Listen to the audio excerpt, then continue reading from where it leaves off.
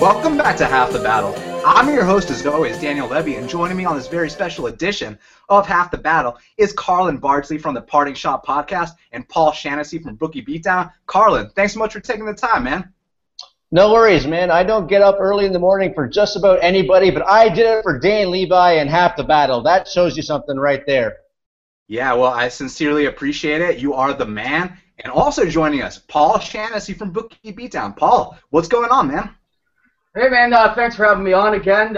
Always a pleasure to talk fights. Unfortunate that we aren't able to battle about Tony Ferguson versus Khabib. I think that was the original plan when you put me on this, considering I'm a self-proclaimed unwavering supporter of Khabib. But we have a good night of fights regardless. Man, I was really looking forward to that debate. And, this is the second time in a row where I've specifically, handpicked my guests, specific fights. And 2 times in a row, Khabib, this time it was El Cucuy who pulled out, but, the Khabib fights just aren't working out, man, the high-profile ones. I don't know what's going on. Blood in the lung, holy shit, that's no joke, so I sincerely hope that, El Cucuy is all good and he comes back 100%. So, first up, we got Elizeu Zaleski. He's a plus 130 dog. He's taking on Omari Akhmedov, who's minus 150, and here's the way I look at Omari Akhmedov. Obviously, he's very talented, but if I had to rank him among the Russians, I'd actually put him towards the bottom of the list, and I got so much respect for all the Russians. I mean, how can you not? They're very scary individuals. They'll circle around the ring, then they'll throw big bombs, then they'll slam you on your head, and full mount you and pound you out. Now, the thing with Zaleski is he does have a capoeira background. He's got good takedown defense, solid takedown defense. I know Dalby took him down a couple times, but as you saw in Dalby's fight with Cummings, I know he lost, but Dalby's a tough SOB, and what's funny about Dalby on a side note? He should only fight in 5-round fights because, that dude can just go for days. But in terms of this matchup, Zaleski is the dog, so I will favor him here because, Omari's coming off that brutal KO to the hands of Serginho Moraes, who is also a badass in his own right, but as we know, if you come back too soon from a knockout, it doesn't always go your way. And Zaleski actually looked good against Dalby, so I'm going to take him as a dog pick here. What do you think, Carlin? Well, I do love just the name, Elizeu Zaleski. I could just sit there and say that all day. So while that kind of does put me in that camp, you said Omari Akhmedov is near the bottom of your list of where you rank the Russian. Being the least tough Dagestani MMA fighter still puts you head and shoulders above pretty much everyone else in the world. Those guys from Dagestan, they fight like they're going to be sent back to Dagestan. So just on that reason alone, I'm going to continue to back Omari Akhmedov on this fight. Sure, he does have the loss of Moraes, but I'm pretty high on Sergio Moraes myself. I think Omari Akhmedov can put it back together and come out with a W here, and I just don't trust anyone at high level who has a capoeira background. It's like, great, I can dance too. Right, and speaking of Serginho Moraes, he's about to be a big underdog against Kamaru Usman, so everybody look out for that. Now, Paul, what's your perspective on the first fight of UFC Tampa?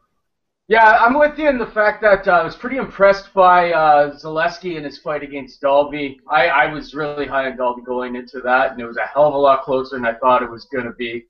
I think Akhmedov goes back to kind of his Sambo roots in this fight, though. I think he's going to go for the takedown. If you look at some of his losses, and it's a Sergio Moraes, who's a Brazilian Jiu-Jitsu whizz's teacher type of guy. He's such a high level. And then you got Gunnar Nelson as well. A lot of these guys he's going up against are grapplers. So he's not able to kind of use his full game, and he ends up in these striking wars with them. So I like Omari Akhmedov. I don't know about laying the price. I don't want to lay the minus or the extra 50 cents on the dollar here. From a betting perspective, I'm probably passing, but I'm picking Akhmedov to get the win here. Yeah, no doubt about it, man. And I got a question for you. Do you have any insight as to where he's been training? Because I heard Jackson's, I heard AKA. Which one is it? It's the he's doing the KHK that what is it, Dubai or Bahrain camp. He was with Makhachev and Nurmagomedov beforehand, and then they all went to AKA together to finish up their camp together. I'm sure those guys are grinding hard on each other constantly, hence why Khabib is constantly injured. Yeah, so he did go to AKA. Interesting because, he was at Jackson's at one point in his career. But next up, we got Cesar Mutanch. He's a plus 155 dog. He's taking on Oluwale, the Holy War Angel, Bang Bozy, who's minus 175. Now, On paper, this seems a little bit too easy. It seems like, all right, well, he's going to knock Cesar Mutanchi out in the first round. Now, my question is, what if he doesn't knock him out in the first round? It's one of those things where it's like I'm not willing to ever lay that minus 175 unless it's like, Tomas Almeida against Garbrandt, hint, hint, wink, wink. But, in this specific spot, I'm not really willing to do that, even though I do think he will knock him out. I can check the round 1 prop real quick. Actually, it's not even out yet. And inside the distance, no, it's not out yet. But inside the distance currently is minus 139, and I mean, for me, like you mentioned on that Omari fight, you're not willing to take that 50 cents on the dollar. I'm not willing to take that 39 cents on the dollar. I mean, it's a pass, but I do completely understand why everyone's backing Bangbozi, because like we like to talk about on the show, once you get knocked out, it gets that much easier to get knocked out again. Not only has Cesar Mutanch been shut off once, he's been shut off like 4 times. Elvis Mutapcic did it outside of the UFC. CB Dollaway in the UFC, George Masvidal, and there was another one too. And basically, yeah, my boy, I just interviewed him on Half the Battle last week. He sent him flying across the octagon. And here's the thing, man. It's like, so is Olawale going to knock him out or not? So, Carlin, is he going to knock him out or not? Short answer, yes. Longer answer, hell yes. And he is going to wind up touching Cesar Mutanchi at some point, whether it's in the first round, I don't know. And you said what happens if he doesn't knock him out in the first round. I tell you exactly what happens, Dan Levi. He knocks him out in the second round. So that I just don't see any advantage to picking Cesar Mutanchi here. I would love for Cesar Mutanchi to win this fight because I think Bangbozi has one of the dumbest nicknames I've ever heard in the Holy War Angel. I mean, just religious names piss me off. So I really would love to see Cesar Ferreira do some damage here, but it's not in the cards. This is Bangbozi all day. Yeah, and I mean, obviously the line speaks for itself. A lot of people are supporting Bangbozi. Now, Paul, Cesar Mutanch has got to be super hungry here. He's got to know if he loses this fight, he is getting cut from the UFC. So he's going to go out there and leave it all on the line. The question is leaving it all on the line enough, or is he going to get knocked unconscious? The problem is that the fight starts on the feet. He's going to have to approach. He's going to have to get into the clinch. He's going to try to take him down. All the while, Bangbozi is going to be, throwing leather and probably throwing kicks at his head. And we've seen this guy. It doesn't take much to shut him off. He's been shut off, as you mentioned before, 4 times. Like I like Bangbozi to get the win here. I will agree with you that this one does seem like it's too easy, but sometimes exactly what's too easy just comes through. But obviously, Ferreira, if he gets this fight to the ground, we don't know what Bangbozi has in that realm of the game. So, there's obviously a chance. This is MMA, anything can happen. But I think the safe pick, and if you're into DraftKings, fantasy MMA, and all of that, like Bangbozi's got to be on your team. This looks like the one first-round knockout that looks like a given. Yeah, Bangbozi should win. Keyword should. Now, next up, we got Islam Makhachev. He's minus 190. The comeback on Drew Dober is plus 165. Now, the deal with Islam Makhachev is I'm not really sure what the deal is. Outside of the UFC on the regional scene, he did what Russians do. He throws you on your head. He full mounts you, throws big bombs standing. But in the UFC, it hasn't translated yet. I know he beat Leo Kuntz, but in that next fight against Adriano, who is the seasoned vet in his own right, and is also, he's getting some fanfare for becoming a Russian killer. He's been taking out a bunch of Russians left and right, and one doesn't simply take out a Russian left and right, and that's exactly what he's been doing. So, you got to respect him for that. But in this fight, man, Makhachev could get back on track. The thing is, Dober is super tough. He's super durable. So it comes down to, can Dober stuff the takedowns? I know he's been training at Team Elevation, Matt Brown, a bunch of badass fighters over there, Neil Magny. And he's been getting in some good work. So it's a matter of can he keep this fight, standing and kickbox with Makhachev? And also, it's a question of is Makhachev as good as people are making him out to be? Because he's definitely a very high prospect. So I really don't know how good this kid is. I need to find out firsthand. Carlin, do you have any insight as to how good this kid is? I don't know a whole lot about him other than what is available out there publicly to watch tape on. For me, this fight comes down to level of competition. When I see what Drew Dober has been able to do against a tough guy like Scott Holtzman, a win over Jamie Varner, that really kind of steers me in the direction of Drew Dober. I know I said before how much I love the Dagestanis, but I don't think that Islam's game is quite rounded out yet. I think that he's going to get better. I just don't think he's there yet. I like Drew Dober in an upset here. Yeah, and I mean, we're always looking for underdogs. So, Paul, I mean, do you think that Drew Dober is definitely a live dog here?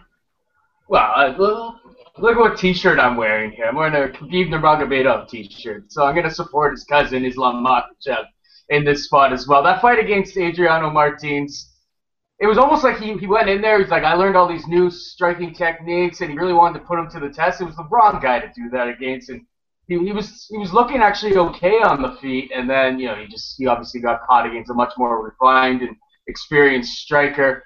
I think Dober doesn't really possess the same power. We haven't seen, at least at the UFC level, that Martins has. Give me Makhachev. I think it'll maybe like a second-round finish, just kind of a straight-up Dagestan-y mugging here. Yeah, I mean, I can definitely see the possibility, but we can't discount the fact that he's coming off a KO loss because we don't know how he's going to react. We don't know if his confidence is shot. We don't know what to expect here. But, he is a Russian. He is a skilled fighter, so he does have a path to victory. But like Carlin said, Drew Dober is a live dog. But for me personally, I'm passing on a bet. I just want to tune in and see firsthand what goes down. Now, next up, we got Michael Graves. He's minus 105, and Randy Brown is minus 115. Now, Randy Brown from Dana White's Looking for a Fight. Very long-range striker. If you try to strike with this guy, he's going to give you problems. If you try to fight at range with this guy, he's going to pepper you with his jab and his cross. The thing with Graves is he's not going to try to stand with him. He's going to close that distance. I'm not going to say he's going to dive on the ankles because, he's got good technique. He's going to mix his striking into his takedowns. He's going to grind out Randy Brown. And after the weigh-ins, once people see them, facing off and they see how much bigger Randy Brown is, that's when Michael Graves is going to become the underdog. That's when we snipe that underdog play. So, and we can also talk about the fact that Michael Graves is training down the street at my gym, Knuckle Up, which is really badass. But, I mean, listen, when it comes down to making money, shit like that doesn't really matter to me. All that matters is who the fuck is going to win. I truly, genuinely believe that Michael Graves is going to get the victory here. I do think he's going to grind him out. The fact that he's training at Knuckle Up, badass, great. That's a plus. World-class coaches, world-class training staff, just the way the styles match up, I think he's going to grind him out. What do you think, Carlin? I'm actually leaning Randy Brown in this one. I just like his frame a lot more for the division. I think he is going to be able to keep Mike Graves on the end of the punches. Graves, like you said, is going to be looking to get inside and get the takedowns. I think he's going to get hit too many times coming in. I like Randy Brown's win over British Columbia's own Matt Dwyer, another Canadian out there. But, no, I just, like you say, it's styles for me as well. I just read the styles a little bit differently. I can see Randy Brown being able to keep Michael Graves away and getting probably a decision victory. Well, that's definitely his path to victory. So, I mean, if he wants to win here, that's exactly what he has to do. Now, Paul, I mean, are you taking Graves or are you taking Brown?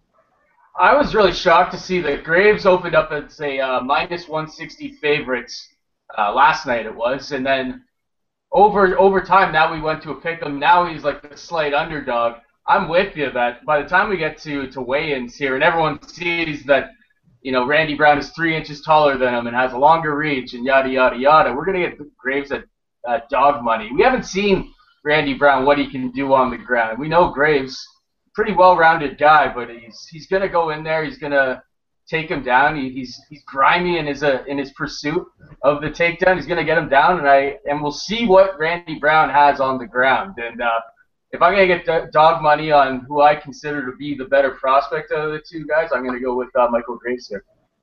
Yeah, and I will as well. So we'll see. May the best man win. Now next up, John Dodson. He's minus 550. The comeback on Manville the Anvil Gambarian is plus 425. And I mean, in my opinion, this is one of those situations where, the line is a little bit steep, and the fight will probably play out a little bit closer than the line indicates, but I still think the favorite should get it done here. here's the thing with John Dodson. Watching his last two fights live, for me personally, I was like, wow, man, maybe he's declining. Maybe he's got some issues mentally. He's not pulling the trigger like he used to. Then I watched that fight with DJ again. First round, he's stuffing DJ's takedowns, and that fight was actually closer than I recalled. Watching it live, I thought it was a blowout, but when I watched it the other day, because, you guys know, or you're about to find out right now that next week I will be taking that shot on Henry Cejudo at plus 350. And, it's not just – I'm not throwing a dart. I really believe he's going to win. We'll see what happens there. It might be a stupid play. At plus 350, I'm willing to find out. Now, part of my reasoning behind that, I had to go back and watch the John Dodson fight. So, in doing so, I learned that that fight was a lot closer than I remembered, like I just said.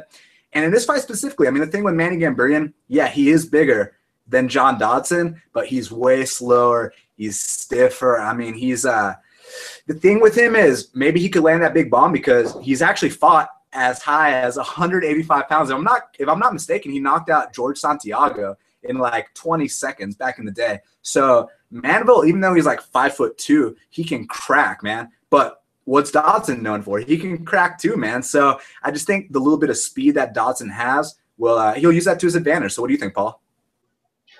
Yeah, I'm with you in the sense that Dodson's just so damn fast, and that's going to be the biggest issue here, is that Manny Gamburrian, even at 135 pounds, or actually as he moves down, at 155 pounds when we first, encountered him, at least in the UFC on The Ultimate Fighter, it was one of those things that, he was a little bit quicker and obviously being younger.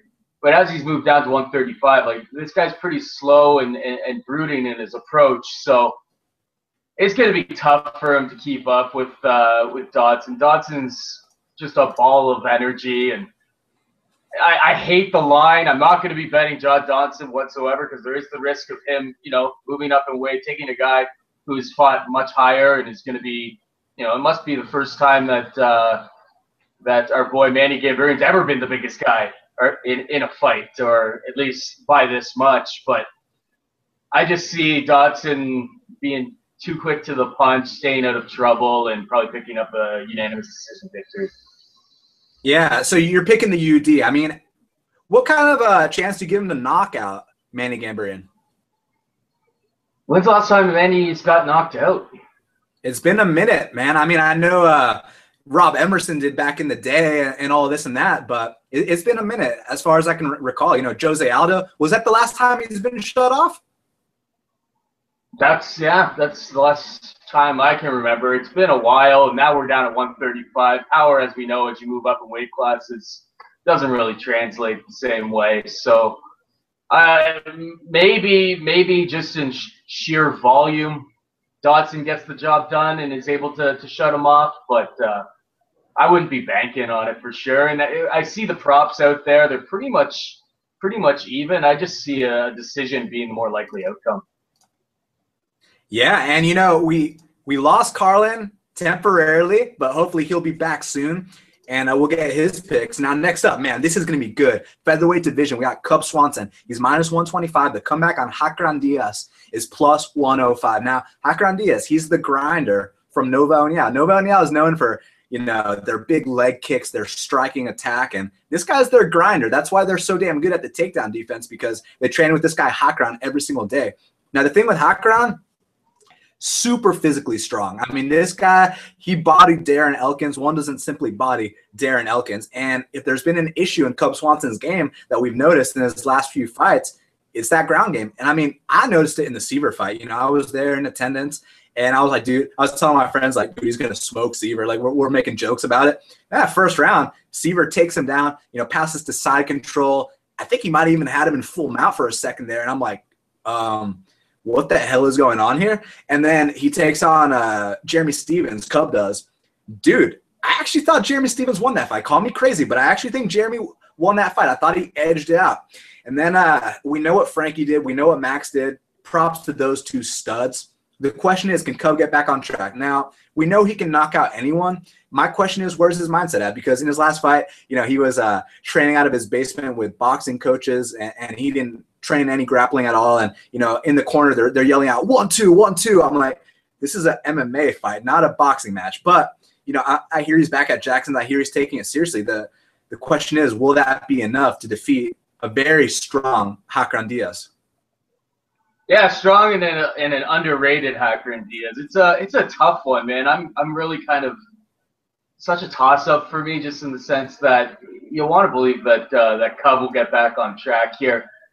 Apparently, I was listening, I believe it was the Anik and Florian podcast. They had Six Guns Gibson on there. He was talking about Cub and how Cub has been taking his grappling, taking his wrestling really, really seriously in this camp, not doing the same, setup to his camp that he had been doing in the past.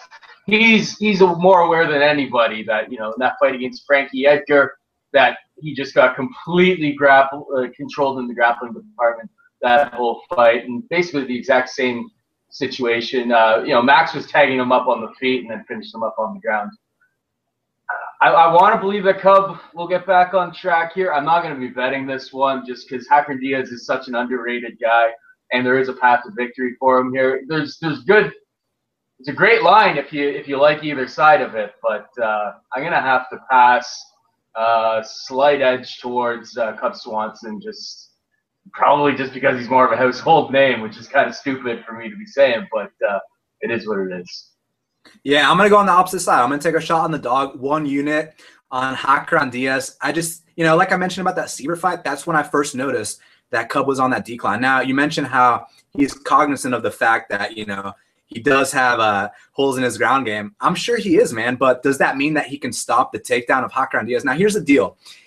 As a betting man, I am going to be betting Hakran, and when I do, I'm just worried about the fact that he might be a little bit inactive. I have a feeling I'm going to be screaming at my TV, Hakran, throw, Hakran, take him down. But if he does what he's supposed to do, he will grind out Cub Swanson. But who knows? This is the UFC. Anything can happen. Maybe we'll see a spectacular knockout from Swanson. But in my opinion, I think he's getting grinded out. So we'll have to see what happens here. Definitely going to take that shot. Go ahead. And all I'm saying is things haven't been going so hot for Nova and Yao in the last year or so. So maybe that's a sign of things to come. Yeah, I mean, you're certainly right about that. Some of their guys, haven't been looking as good. And it's interesting because maybe we can debate that a little bit because, okay, so Aldo and Barao, they both lost to great champions and Conor McGregor and TJ Dillashaw. But then you got a guy like Leo Santos, and he looked better than he's ever looked against Kevin Lee. I mean, he looked like a world champion. He not only did he take down Kevin Lee with a blast double, he dropped him with a big right hand. He takes the guy's back. I mean, he schooled Kevin Lee. One doesn't simply school Kevin Lee. And also, I thought that Valmir Lazaro looked really good against Michel Prazeres. I thought that decision was very off. So, even though there is that talk about Nova and Yao on the decline, I'm not sure how much I buy it. Yeah, fair enough. Leo Santos is a great example. That guy looked better. He did not look like the same guy that had the draw with Norman Park way back when. He looked completely different. We'd never seen anything like that from his striking game, and I don't think Kevin Lee was expecting that level of striking from Leo Santos either. So he was making the improvements.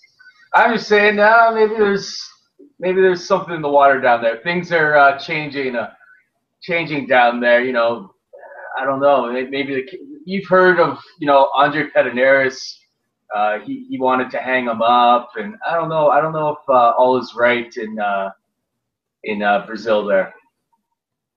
Yeah, I mean, there's no doubt that there has been a lot of changes in this sport. You definitely have to tune into the weigh-ins and just make sure that everyone looks on point. The thing is, Cub hasn't looked on point his last couple of fights, but like we mentioned, he's focused for this one. He's taking it seriously.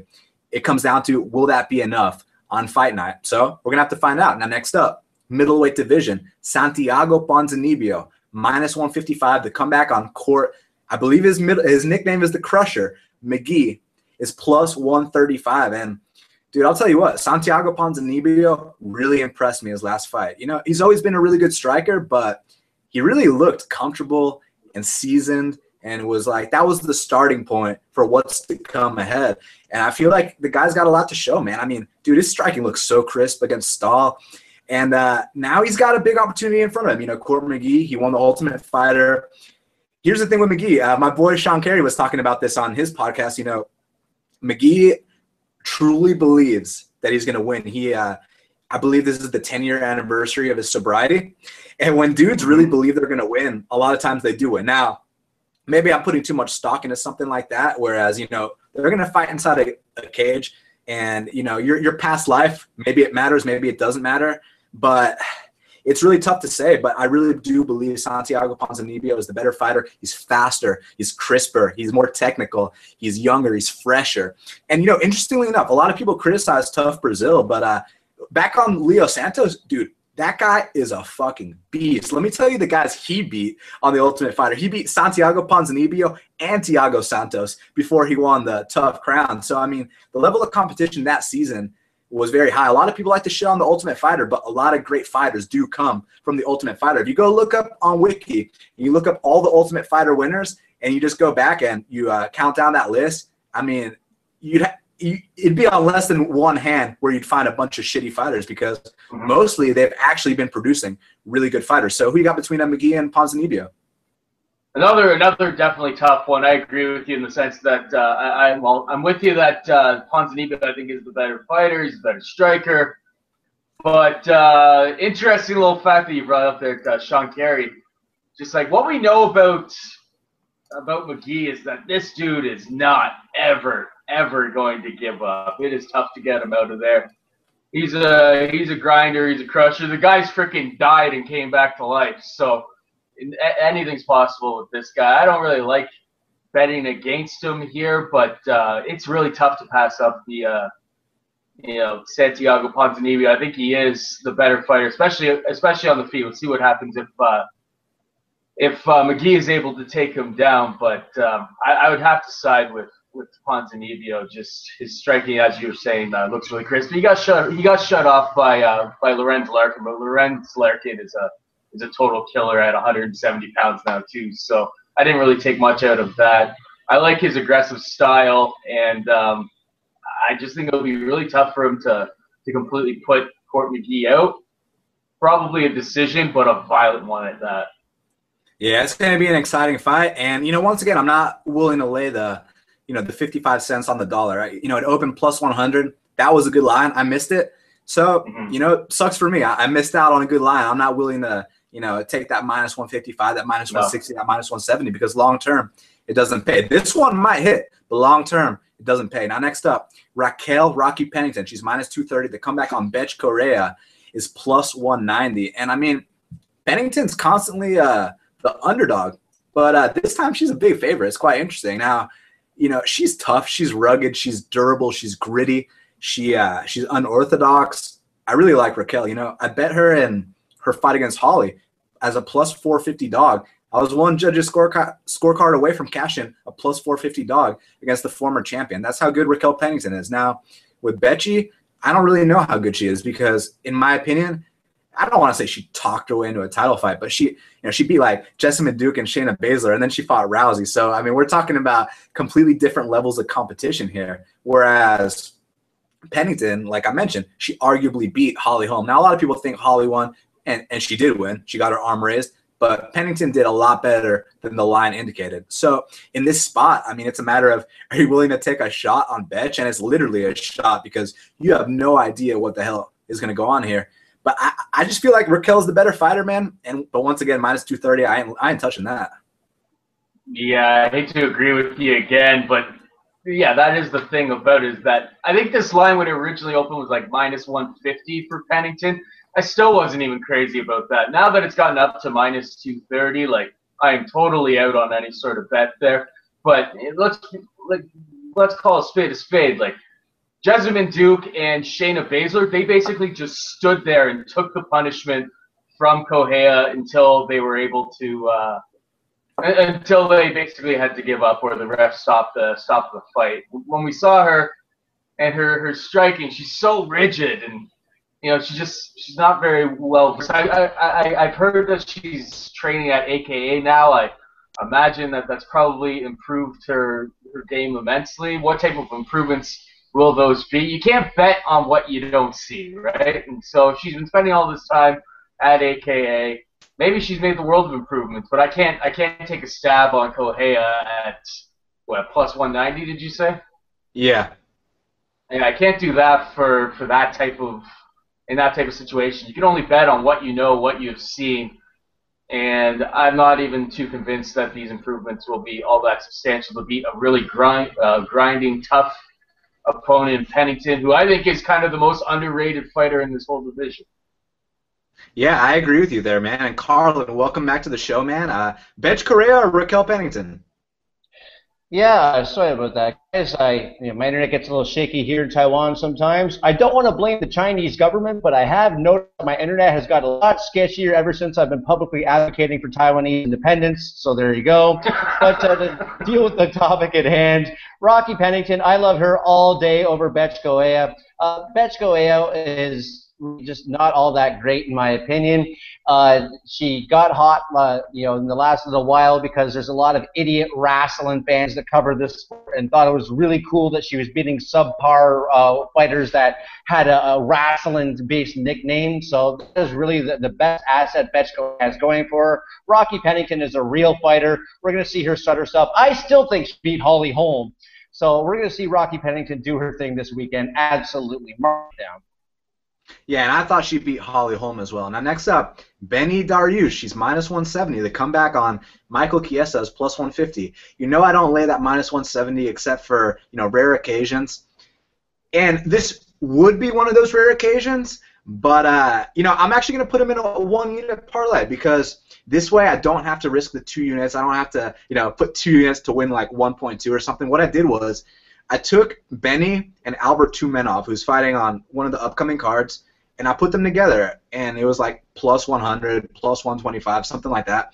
And I think I did it for 1 unit, 1 or 2 units, because that way we get the plus money, and I truly believe that both of them are going to win their fights. Tumenov, I got a lot of respect for Gunny. He's made me money in the past, but I think Tumenov's got this, man. Now, as far as this matchup's concerned with Benny and Chiesa, very, very good fight.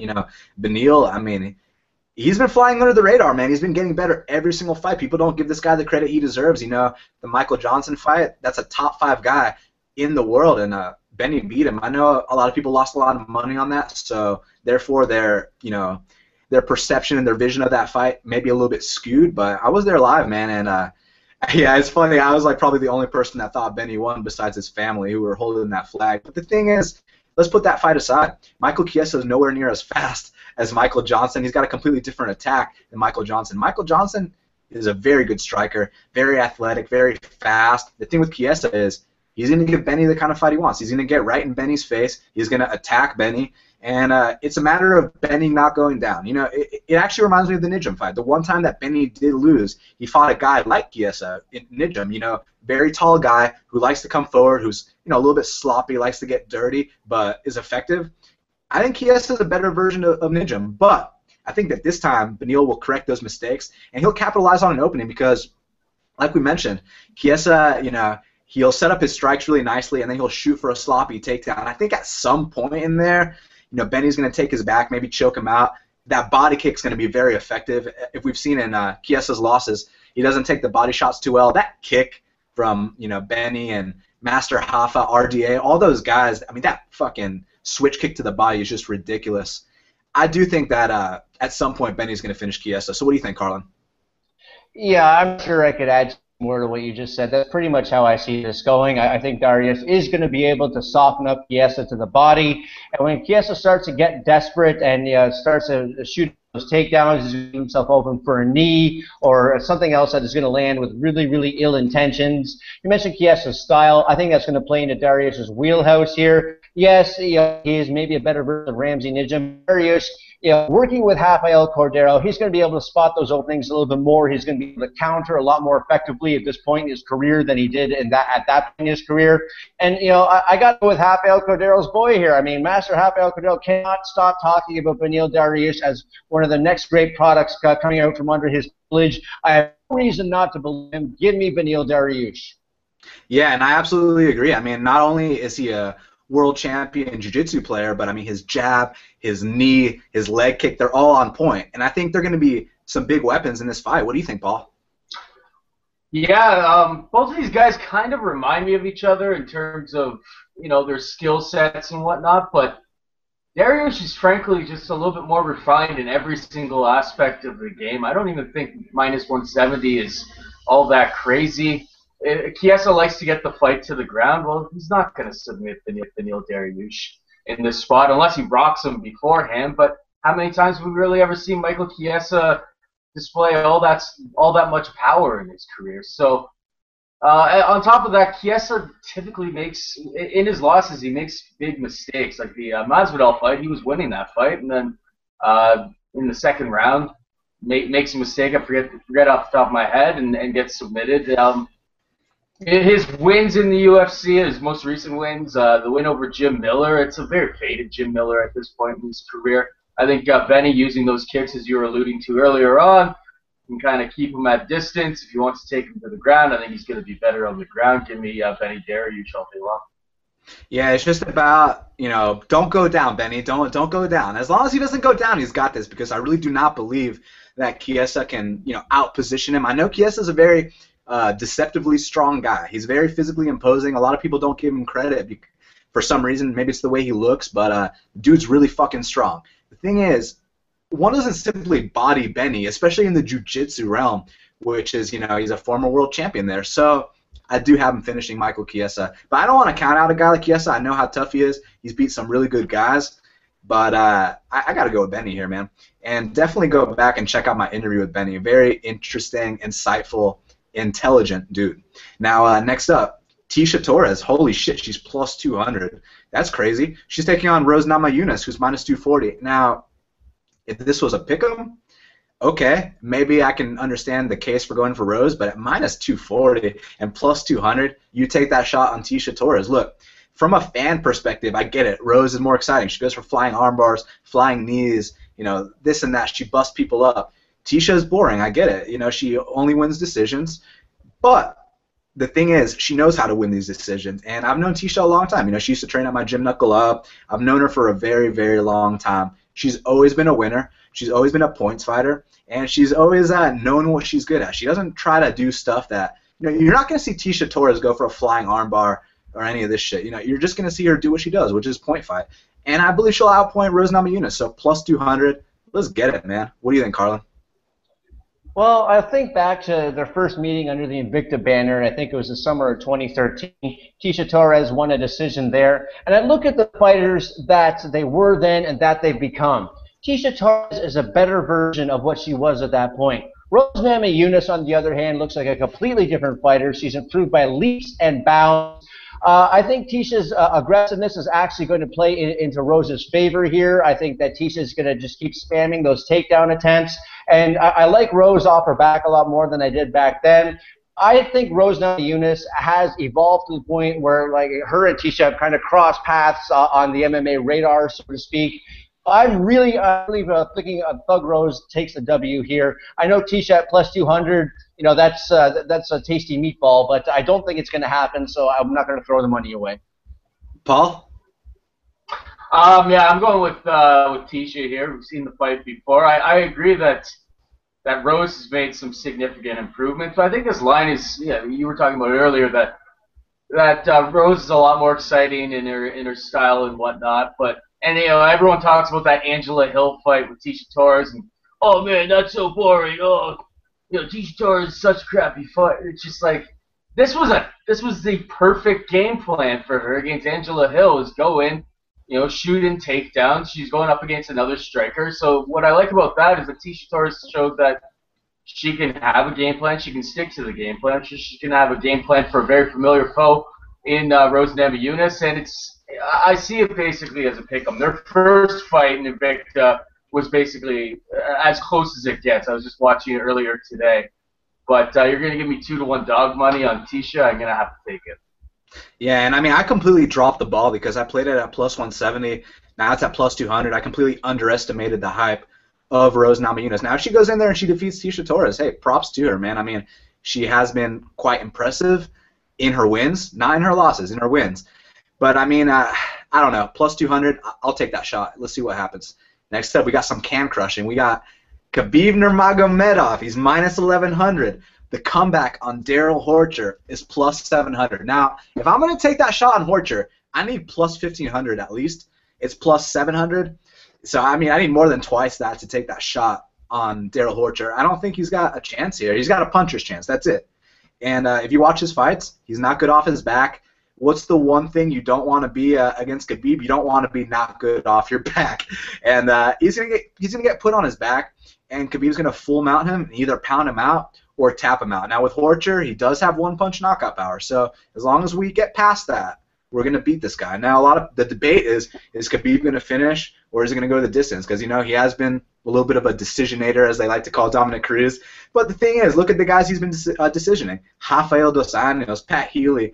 You don't just finish those guys. Those guys don't get finished by anyone. So, it is what it is. I do believe Khabib Nurmagomedov will finish Darrell Horcher within the first 2 rounds. And if you give me plus money on the inside the distance, I will take that shot. Now, Paul, I know Khabib's one of your favorite fighters, so, take it from here, man. Well, even on top of that, the fight against Abel Trujillo between him and Khabib, Khabib took him down, 19, 21, or a million times in that fight. It was a UFC record. But the funny thing about that, at the end of the second round, Khabib has him in a triangle, rolls him over, mounted triangle, goes for the armbar, goes back to mounted triangle, and the buzzer goes. So if he was literally about an extra 10 seconds away, he would have finished off Abel Trujillo in that string as well. And then, everyone always brings up the Gleison Tibau fight as well. Super, super close fight. I don't know if I agree with the 30-27s that he got across the board, but that's a different Khabib than what we've got with us right now. I think I'm nervous for my boy, but I think Khabib obviously gets the job done here. They brought him in. I like the fact that they're giving him a bit of a tune-up fight. Tony Ferguson was no tune-up fight, that's for damn sure. But I think the guy's the number 1 lightweight in the world for a reason. I just hope the same guy shows up that we saw 2 years ago. Yeah, now about that Abel Trujillo fight, actually if you go back and watch it, the first half of the first round was actually pretty close.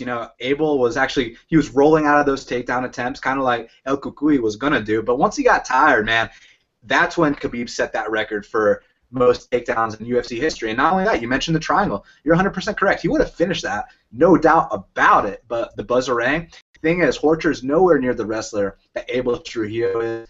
And I don't think he's going to, be rolling out of takedown attempts for the first half of the first round like Abel was. I think he's going to get taken down on the first attempt. So, maybe I'm underestimating him a little bit, but I really do believe he will get finished in this fight within the first 2 rounds. What do you think, Carlin? Yeah, too much too soon. That's all I can say about Darrell Horcher at this point. Props to him for taking the fight on short notice. I know that there was not a lot of people excited about doing that. The wild card is the layoff. I mean, what is Khabib Nurmagomedov look like once he steps in that octagon? But I got to think that Khabib at even half speed is going to be too much for Darrell Horcher. Even though I got to give him props, he's got to win for my good friend Alan Ricci on the regional circuit. But yeah, this is Khabib's fight to lose. I mean, anything can happen. He could pull a Kevin Randleman and backstage and head or something. He could have a congenial heart defect as he's walking into the cage. But by and large, I don't see any circumstances where Khabib loses this fight. Now, is Ricci related to Mike Ricci? No, he's not. But he's a good Toronto boy and a great Ontario product as well. One of those guys that always seem to be just under the level needed to get to the UFC. And maybe if Ontario and Canada in general had a better regional system, we'd have seen him there. Yeah, and with Horcher, obviously we got to give him props. He's stepping up on short notice. But it's one of those situations where, UFC called his bluff. This kid was like, I'll fight Khabib. And, he was kind of hoping that they wouldn't give him that fight, hoping that they'd just bring him in the UFC. But then they're like, all right, you want to fight him? You can fight him. And then it's like, oh, I didn't actually think they were going to give me that fight. You know what I mean? And he's on Ariel Helwani. He's like, yeah, I'm 180 pounds. I didn't think I was going to get this fight. He knows what's going to happen. Khabib knows what's going to happen. Khabib's not fighting El Cucuy. So, he's going to finish this kid. Now, next up, we got to skip Dan Hendo versus Lyoto because, man, it's unfortunate. When the news came out today that Lyoto popped, initially, we all jumped to conclusions. If you want to say you didn't, you're full of shit. We all jumped to conclusions. But then it came out that the substance he took was actually recently legal, but then it became banned. Not legal. It was not banned, and now it's banned. So it's one of those situations where he should have been on top of shit. He should have looked at the ban list. He should have, contacted USADA if he had any questions. But what he took, just so everyone knows, it's not steroids at all. It's something you can get over the counter at a GNC. Now, as far as the other details, I can't comment. I'm not a doctor, but I will go as far as saying it is not steroids. It is not HGH. It's nothing even close to that. So I wouldn't call Machida just yet. Now we got to talk about this main event of the evening because we got Glover Teixeira. He's minus 220. The comeback on Sugar Rashad is plus 180. The plus 180 looks pretty nice, but the thing with Rashad is he has not been the same since the John Jones fight in ATL. I saw that fight firsthand, front row. Great performance by the GOAT, John Jones. But Rashad, or Hashad as they like to call him, has not been the same since that fight. He's been gun shy. This is a guy that used to rely on his explosiveness, his speed, and what's the first thing to go for an Asian competitor? Your explosiveness and your speed. Obviously power is the last thing to go, so that's why a guy like Glover, who is a little bit older, it says he's like 37 or 38. Yeah, I don't even know if I buy that, man. He might be like 41, 42. You know how those visa things go, and this is a guy with a long, detailed visa history. But with that being said, power is the last thing to go, so I do believe that, the later this fight goes, the better it is for Glover. Because, look, in Rashad's prime, back when he was the fucking man, he would still gas out by the third round every single time. You recall the Rampage fight. You recall the Thiago Silva fight. First 2 rounds, Rashad's a champ. Third round, that's when he gets teed off on. That's when he starts to slow down. Now he's, going to split decisions with Dan Hendo. He's losing to Lil Nog 3 years ago. 3 years ago, he couldn't beat Lil Nog. So today, I just don't see him beating Glover Teixeira. Last year he couldn't beat Ryan Bader, barely can beat Dan Hendo. Only real win in the last maybe 4 or 5 years is 1 foot out the door Chael Sonnen. And that's not to discredit Rashad. It is what it is. Now, here's what ended up happening for me as far as a bet's perspective. So, I like to say don't play the chalk unless it's a lock and this and that. I mean, that's just a nice little saying. There's no locks in this game. But I tried to apply that mentality to Glover because I really do believe he's going to win. So I put him in a parlay with John Jones when Jones was initially slated to fight DC. Then DC pulls with a bruised foot. And now I have 2 units on Glover at minus 190. So I'm like, fuck, man. Because initially it was like plus 100. I was like, all right, I'm feeling that. But minus 190, 2 units, I do not feel good about it at all. But I still think I'm going to cash. What do you think, Paul? An interesting thing about Rashad this week is Robin Black and John Paul from Fight Network, where I work there, they had a phoner with Rashad, and they were saying, well, how do you feel about going from a 3-round co-main event to a 5-round main event? And I imagine that they were probably expecting the stereotypical, like, doesn't matter how many rounds it is, I'm ready to fight, yada, yada, yada.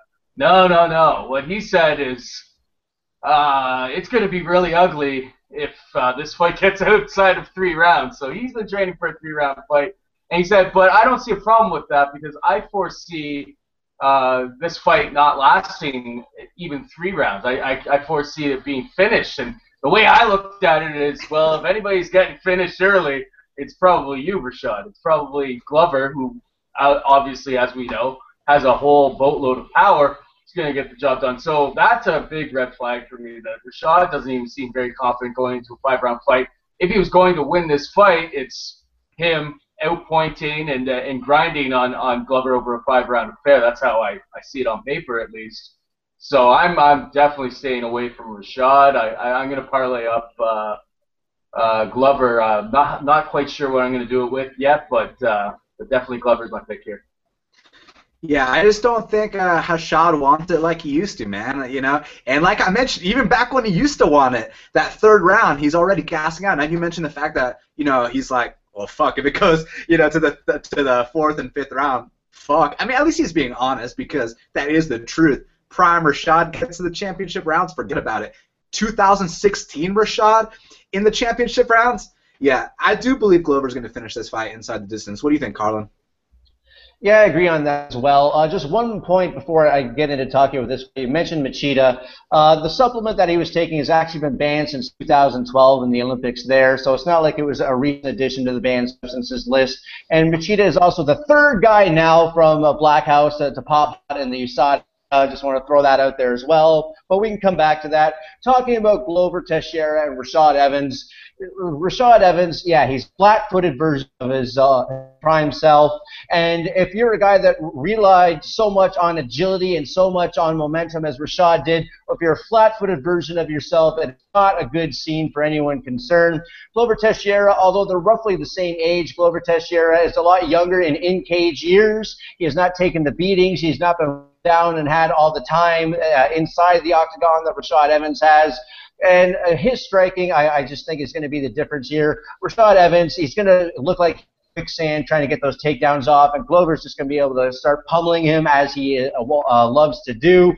Yeah, if anyone's getting finished early, it's Rashad here. Glover Teixeira takes a measure of revenge for Chuck Liddell. Watch it happen.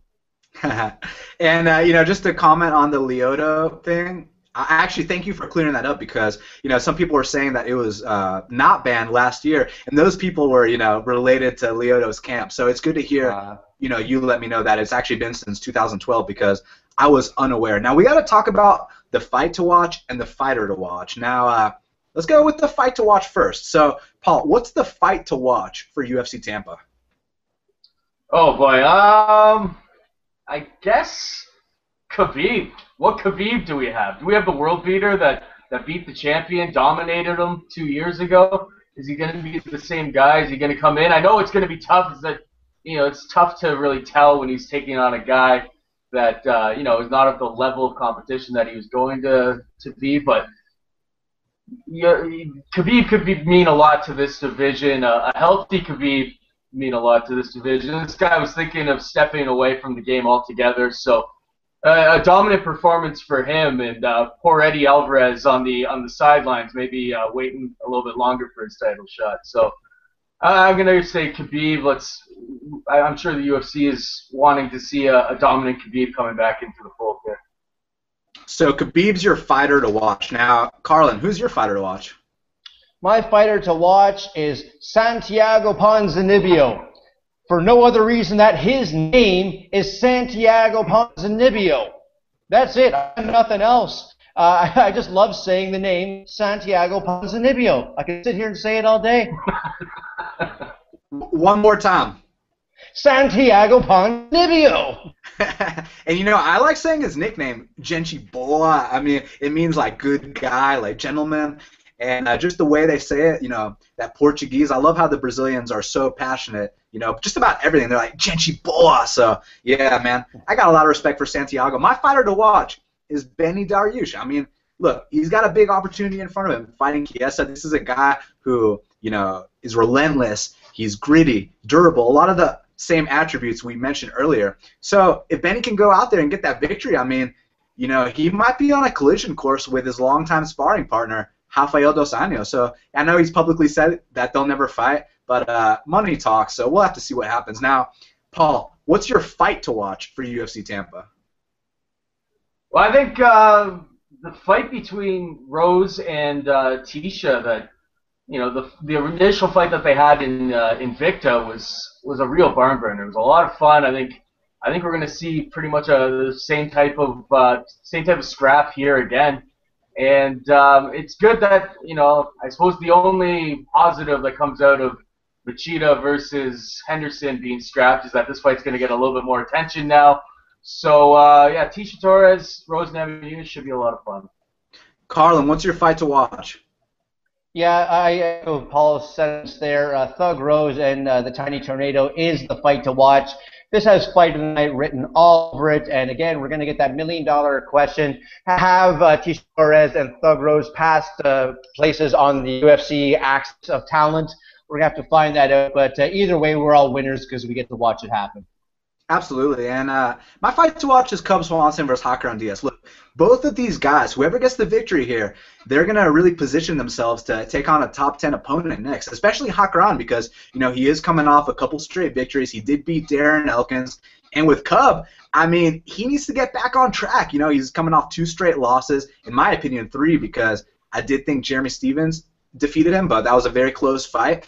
So the thing is, one guy is going to get a big victory here. So for that reason, Cub Swanson versus Hakran Diaz is my fight to watch for UFC Tampa. Now I want to thank you guys so much for taking the time to speak with me right here, right now on Half the Battle. Obviously, you're welcome back anytime you want. Let the audience know where to follow you. And what you got coming up, Carlin? Well, you can find me at incage.ca. It's kind of my semi-dormant site, but every once in a while I get the itch and it'll go over there. You can find me every week on MMAoddsbreaker.com. That is where you can find the Parting Shot podcast with myself and James Lynch. It's probably the best MMA show that you've never heard of. We got great guests. We try to ask questions, and it's a lot of fun doing it each and every week. And if you're on the Twitter, you can find me at Carlin Bardsley. We can talk about face punching. We can talk about beer. We can talk about Guns N' Roses, Asian women, Bill Murray movies, and the Canadian political system. Not much else than that. I don't really know a lot about a variety of topics, but within those 6, I'm usually pretty good. So hit me up at Carlin Bardsley on the Twitter. Yeah, definitely hit up Carlin. Definitely follow and subscribe to the Parting Shot podcast. And also, Paul, I mean, you're the host of Bookie Beatdown. What's coming up for you, man? Where can the fans follow you?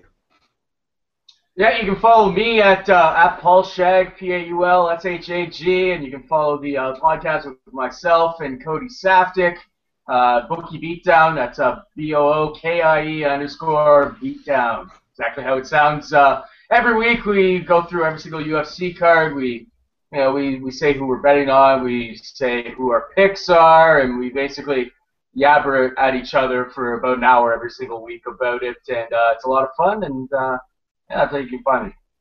Yeah, definitely check out the Parting Shot podcast and Bookie Beatdown. I'm a hardcore fan of both those shows, and they're both great for what they do, man. And for all the fans that want to check me out, you can check me out on Twitter at Best Fight Picks. You can check out my show Half the Battle on iTunes, SoundCloud, and YouTube.